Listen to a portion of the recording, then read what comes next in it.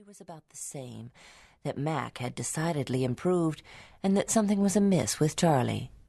There was no time for observation, however, for in a moment the shoreward rush began, and before she could grasp her traveling bag, Jamie was clinging to her like an ecstatic young bear. She was with difficulty released from his embrace to fall into the gentler ones of the elder cousins, who took advantage of the general excitement to welcome both blooming girls with affectionate impartiality. Then the wanderers were borne ashore in a triumphal procession, while Jamie danced rapturous jigs before them even on the gangway. Archie remained to help his uncle get the luggage through the custom-house, and the others escorted the damsels home. No sooner were they shut up in a carriage, however, than a new and curious constraint seemed to fall upon the young people, for they realized, all at once, that their former playmates were men and women now. Fortunately, Jamie was quite free from this feeling of restraint, and, sitting bodkin-wise between the ladies, took all sorts of liberties with them and their belongings. "Well, my mankin, what do you think of us?" asked Rose, to break an awkward pause. "You've both grown so pretty I can't decide which I like best. Phoebe is the biggest and brightest looking, and I was always fond of Phoebe. But somehow you are so kind of sweet and precious I really think I must hug you again." And the small youth did it tempestuously.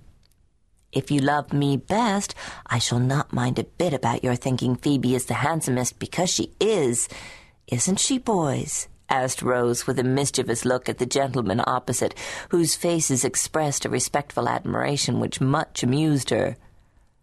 "I'm so dazzled by the brilliancy and beauty that has suddenly burst upon me, I have no words to express my emotions," answered Charlie, gallantly dodging the dangerous question.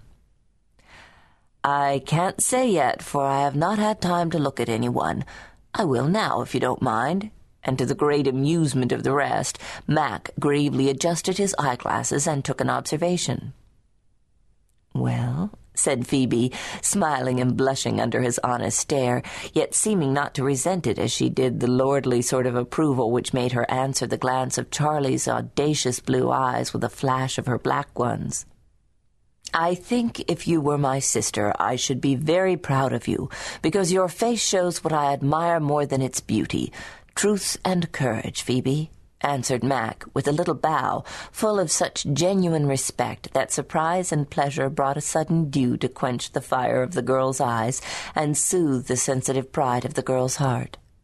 Rose clapped her hands just as she used to do when anything delighted her, and beamed at Mac approvingly as she said, "Now that's a criticism worth having, and we are much obliged.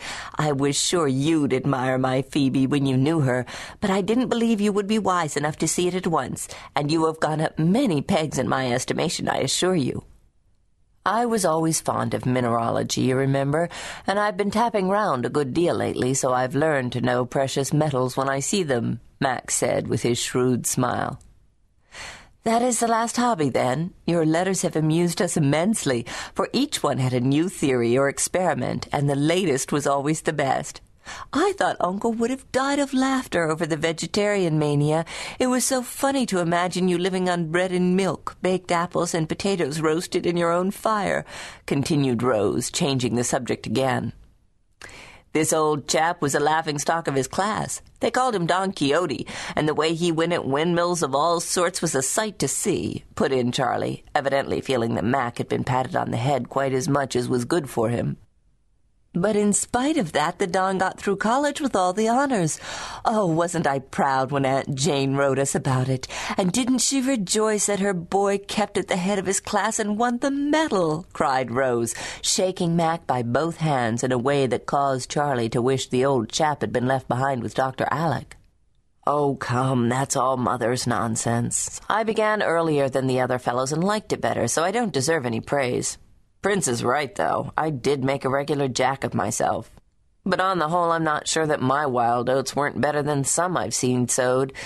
Anyway, they didn't cost much, and I'm none the worse for them," said Mac placidly. "I know what wild oats mean. I heard Uncle Mac say Charlie was sowing 'em too fast, and I asked Mamma, so she told me. And I know that he was suspelled or expended, I don't remember which, but it was something bad, and Aunt Clara cried," added Jamie, all in one breath, for he possessed a fatal gift of making malapropos remarks which caused him to be a terror to his family.